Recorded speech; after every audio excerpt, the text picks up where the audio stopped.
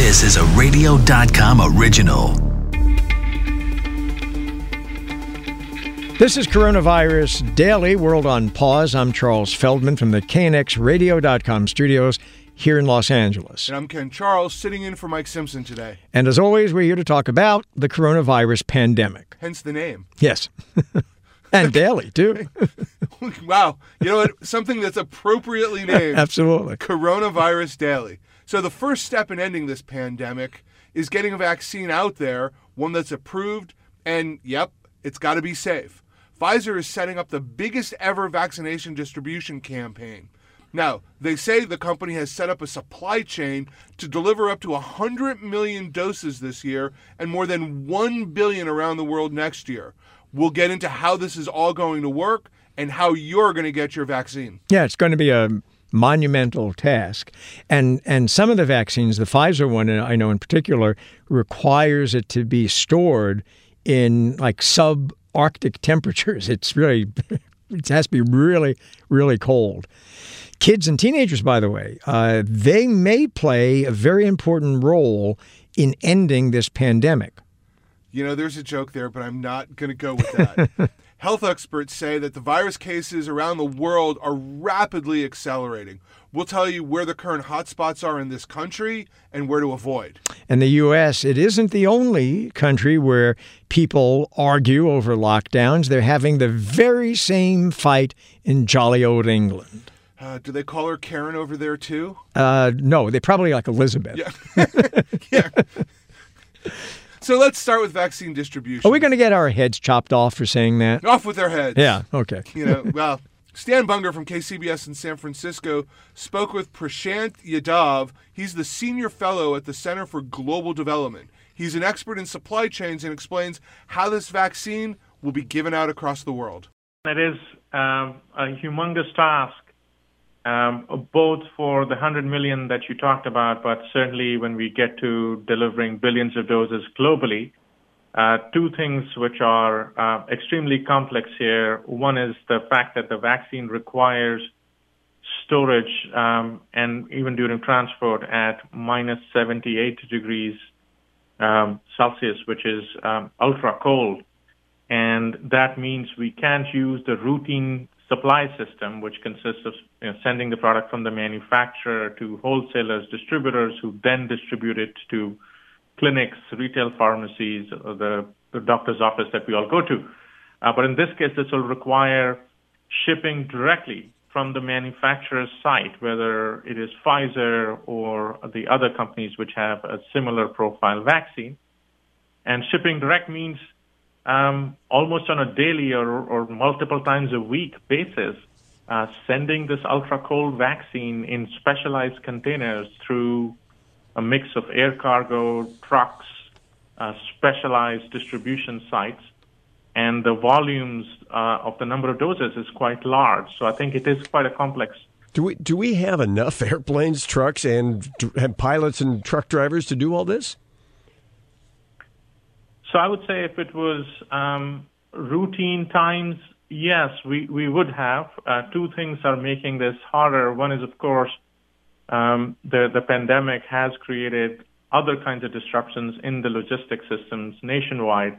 But secondly, we are also coming close to the holiday season, and people aren't going shopping to retail stores, and e-commerce volumes are growing. So a lot of product is moving for the holiday season in airplanes, in trucks, in distribution centers, which will have to be shared in some ways, and that's putting a strain on the capacity. That's Prashant Yadav, Senior Fellow at the Center for Global Development. The next step for developing a vaccine is testing it on teens and kids. Now, that might help quickly end this whole thing and maybe get us back to something that we would think of as being normal. Well, you know the song, Children Are Our Future. Oh, I can't hum it, though, but yes, I know it. You know it, but you can't hum it. Yeah. You know what? Our audience appreciates that. But this isn't without complications. Dr. Jennifer Schuster is a pediatric infectious disease physician at Children's Mercy Hospital in Kansas City. Charles, you and Rob Archer asked her why it's so important to now start testing these vaccines on kids. Good reasons to think about vaccines in children. And the biggest one is that children account for over 1/5 of the population in the United States. So just looking at it from that perspective, if we don't think about vaccines in children, then we're ignoring 1/5 of the population, which is not insignificant, as you can imagine. We know from a lot of data that is coming out is that our adolescents and teenagers seem to spread the virus that causes COVID-19 just like adults do. And so this is going to be really important from a vaccination perspective to think about our teenagers and adolescents, because they do behave somewhat similarly to adults when we think about spreading the virus. And then when we talk about our younger kids, so our elementary and preschool age children, these are also a really important population. So one of the things to think about is that vaccines in children are different than vaccines in adults. Children have different immune responses to vaccines. And so that's why we need to think about them differently. The other thing that's really important, and we know this from many of the other vaccines that children do get, is that vaccinating children actually has an effect on older people as well. And so we have a history of children getting a number of different vaccines, and we actually see decrease in disease in adults too. So it's like an added second benefit. So there's a lot of really, really good and important reasons to start thinking about vaccines in children for COVID-19. So the kids are making the adults sick. I heard you say it. Well, we do know that our teenagers are spreading this disease very similarly to adults. We also know that many of our young children aren't symptomatic, or they have very, very mild illness with the virus.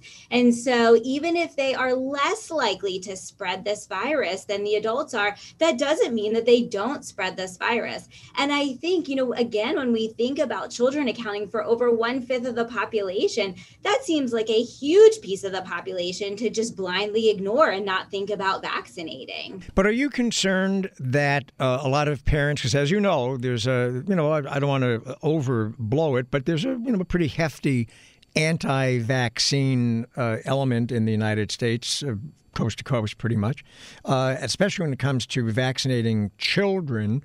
So are you concerned that even if one or more vaccines are deemed to be effective and safe, that a lot of parents are going to say, no, not my kid?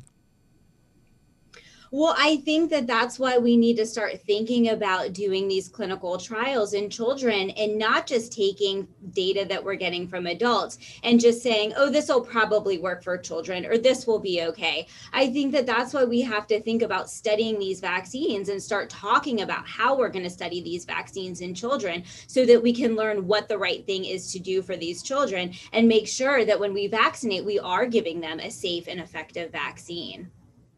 Thank you very much. That's Dr. Jennifer Schuster, pediatric infectious disease physician at Children's Mercy Hospital in Kansas City. Coming up after this short break, the winter surge. It might already be hitting. Health officials have warned of a winter surge to hit the U.S. It might be starting early since it's still, fall. The number of daily positive cases, close to 60,000, with officials saying the country is getting closer to rapid acceleration. That sounds bad. I was going to say, that does not sound good. No, you don't want to rapidly accelerate. No, I've seen what happens when my car does that, and nothing good can come of it. And we're doing this podcast from L.A. where on the freeways you can never rapidly accelerate. So you can go from 5 to 10, and that's about it. Yeah, in about a week. Michelle Cortez is the health reporter for Bloomberg News. She spoke with Jennifer Kuiper at WBBM in Chicago about where the cases are spiking the most and where you need to avoid. The hotspots are across the South and the Midwest. We've seen the Midwest numbers rising consistently. It's a little bit more concerning right now in the South because those numbers had been coming down and they're starting to pivot back up. The concern, of course, is that the hospitalizations and deaths are going to follow that, and we're still early in October. So, we're still in October, not so early, but as we get further into the winter, we're expecting these numbers to just start increasing exponentially. What have you seen in your neck in the woods? You're in the Twin Cities, so have you had any rollbacks on anything because of spiking cases, or maybe on the other side of the line in Wisconsin?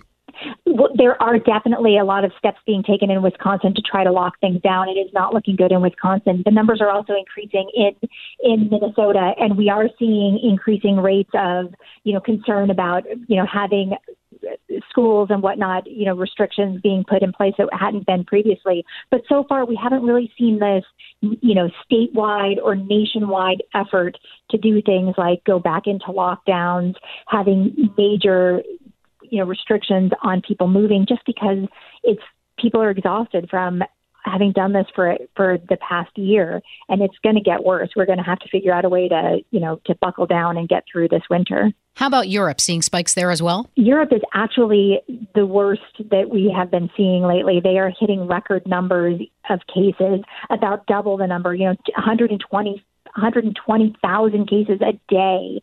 So really significant numbers over there. The U.S. is about 2 to 3 weeks behind that. So it's that kind of trajectory. Literally, if you look at a graph in Europe, the numbers are going straight north. So it is concerning across the world right now. Should countries still order lockdowns? A second wave of cases sweeping across Great Britain, which has lawmakers there wondering if more lockdowns are the right way to go about it, or if restrictions should be eased. But there's also a middle idea, a scheduled, preemptive, short-term lockdown. It'll last about 2 weeks. I don't know if that's too long or too short. We've been locked down now for 8 months, so what's another 2 weeks? Graham Medley is a professor of infectious disease modeling at the London School of Hygiene and Tropical Medicine. He spoke with Rebecca Carrell from KCBS in San Francisco about how this short-term lockdown would actually work. So the basic idea of it is that if we're going to have to lock down at some point, then it's better to do it early to keep the prevalence low rather than do it as an emergency, and to announce it so everyone knows when it's going to happen rather than announce it on the day, which is what we've done before, and to tell people how long it's going to be so that there's actually a known endpoint. What would that criteria be? What would COVID levels have to hit in order to enact one of these circuit breakers? So at the moment, the kind of lockdown is a response to how bad it gets. And that's what makes it a kind of emergency, because you have to do it. But actually you get the same impact, the same epidemiological impact, if you do it before you actually have to. So rather than relying on the disease going up, you say, well, the disease is going to go up.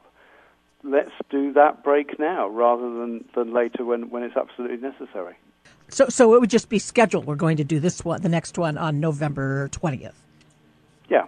So you say to the population, right, first 2 weeks in December, we're going to be in lockdown. And then that gives everyone a chance to prepare for it. It means that it's only going to be 2 weeks. And you're not then in a pressure of not knowing when you're going to come out. And it makes it more bearable, potentially. And what do you base this on? I mean, how do we know it would, cut deaths? So we know in the UK at the moment, all the areas of the UK have this exponential increase. So the infections are going up everywhere. And we have this tiered system so that when you get into Tier 3, you're in some pretty restrictive measures. And essentially everywhere is going to end up in Tier 3, and they won't know how long they'll be there for. But if you take some areas which have low cases at the moment and say, actually, if you do 2-week lockdown now, that will delay your movement into Tier 3, then that potentially is a good thing. It all depends on the fact of if you're going to have to do this lockdown, if that's the policy, then do it earlier. One of the things that upsets people the most is uncertainty. And so if they know when it starts and when it ends, perhaps they'd be more compliant? Yeah, sure. Well, who knows? That could go either way, because one of the reasons that we get compliance potentially is because we can see the hospitals are full and we can see the number of people dying. And so one of the problems might be to persuade people that you actually need to do it before you need to do it. It's a bit like going to the doctor and the doctor saying, yes, there's something wrong with you. I'm going to perform surgery. I'm going to make you iller in order to make you better at the end. And it's that kind of process. You're doing something before you absolutely have to prevent things getting much worse. That requires such a leap of faith on the part of people. Yeah, and it will take some learning, but we are learning. So there is regions, so Wales in the United Kingdom, they are doing that at the moment because they can see that the numbers of cases is going up. They know they're going to have to lock down in a month or so, and so they're doing it before they absolutely have to. And people will learn from that experience and watch it. And it could make the whole process much more bearable. And where it's being done, is this the first time? I think the Republic of Ireland is also doing something similar as well. But I think in the rest of Europe, it's really a question of what happens is the prevalence goes up, and as the prevalence goes up, stricter and stricter measures come in until essentially they're in lockdown, as they were back in March, in some form or another. And then you don't know how long that's going to last, and that just makes it so much more damaging, I think. Interesting idea. Thanks for talking to us, Ken. Guess what I'm doing now? Pretending to be Homer Simpson? No, I'm trying to simulate gargling, because it turns out mouthwash might be the next thing flying off store shelves. I don't know if they've been around my apartment. I don't know if they've been around my apartment complex. It should have shuffled off the shelves a lot sooner than this. Well, here's the thing. See, it turns out that mouthwash possibly could kill the coronavirus. Researchers at Penn State University found mouthwashes basically killed like 99.9% of the viruses after only 30 seconds. Now, they found similar results using a solution of 1% baby shampoo, which is often used by head and neck doctors to rinse sinuses. The scientists say mouthwash isn't a cure, but they do say maybe it could reduce the chance of transmission from a sick person to a healthy person. I gargle with my Listerine every day, and I guess besides good breath, maybe that's why I haven't got coronavirus yet. And by the way, we are not saying you should gargle with baby shampoo.